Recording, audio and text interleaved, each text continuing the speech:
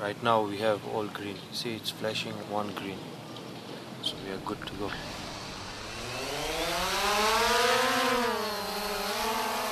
A small drone mounted with a GoPro camera lifts off, hovering over a field in the outskirts of the Kenyan capital of Nairobi. The drone operator keeps it low. The highest we normally take it up is 100 meters, not more than 100 meters. The two men I'm standing with here today run an aerial photography company. They've asked me to withhold their names because what they're doing is technically illegal. In January of this year, Kenya issued restrictions on drones that, for all intents and purposes, have amounted to a ban. Anyone who wants to fly one has to secure permission from both the Ministry of Defense and the Civil Aviation Authority. I haven't applied for us, we haven't applied, but there's a friend of mine who applied in March, and still till today he hasn't gotten a feedback from KCAA. The ban has certainly caused headaches for small businesses, like the one run by our illicit aerial photographers here. But it's also put the brakes on bigger initiatives, like a drone journalism project called African Skycam. Dickens Olewe is recently returned from California and looks at home sitting in a Nairobi coffee shop. During his stint at Stanford University as a John S. Knight Journalism Fellow, he organized Silicon Valley's first drone journalism conference. He founded African Skycam back in 2012 and has plenty of thoughts on how drone journalism could change the news landscape in Kenya.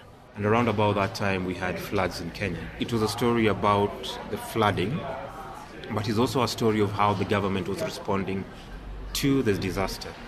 And what would happen maybe a week after, journalists beaming all these pictures across the country is that the government would organize like an aerial tour of these areas.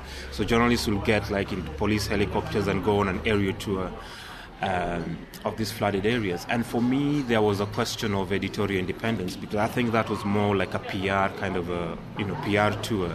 So I thought consumer drones offered an opportunity.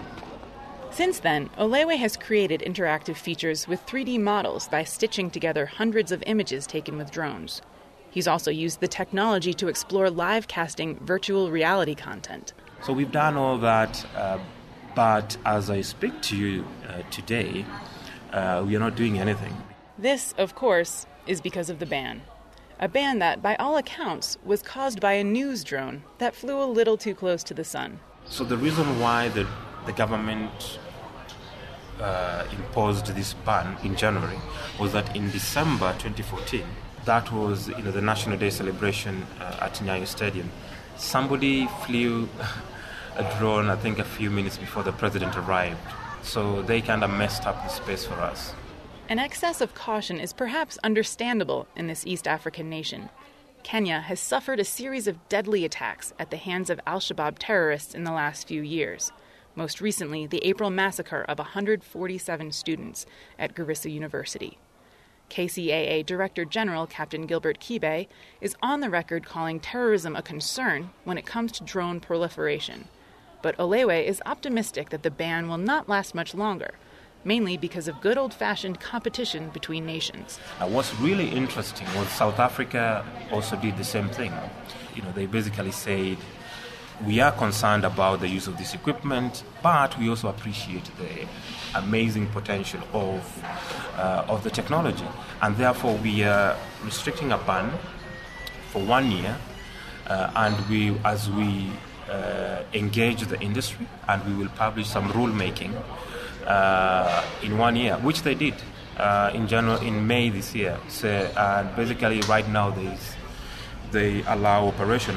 So I think the Kenyan government, through the aviation authority, are looking into that and say, hey, we cannot be left behind. An official at the Kenya Civil Aviation Authority confirmed that comprehensive regulations were in the works, but did not say when they would be released.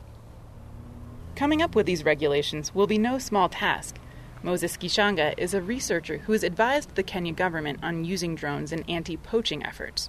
He ticks off a long list of hurdles. First, what happens if a drone hurts someone? Who bears the responsibility? Who's culpable? Supposing they gave you a license, let's talk about insurance. Who's going to insure me? Right now, insurance companies in Kenya, they have no framework for how they would even tackle you. in terms of the framework, it's a multi-dimensional issue. It's just not the law says don't do it. If you get the license to do it, you're going to have problems because now you have to think about how do I do it.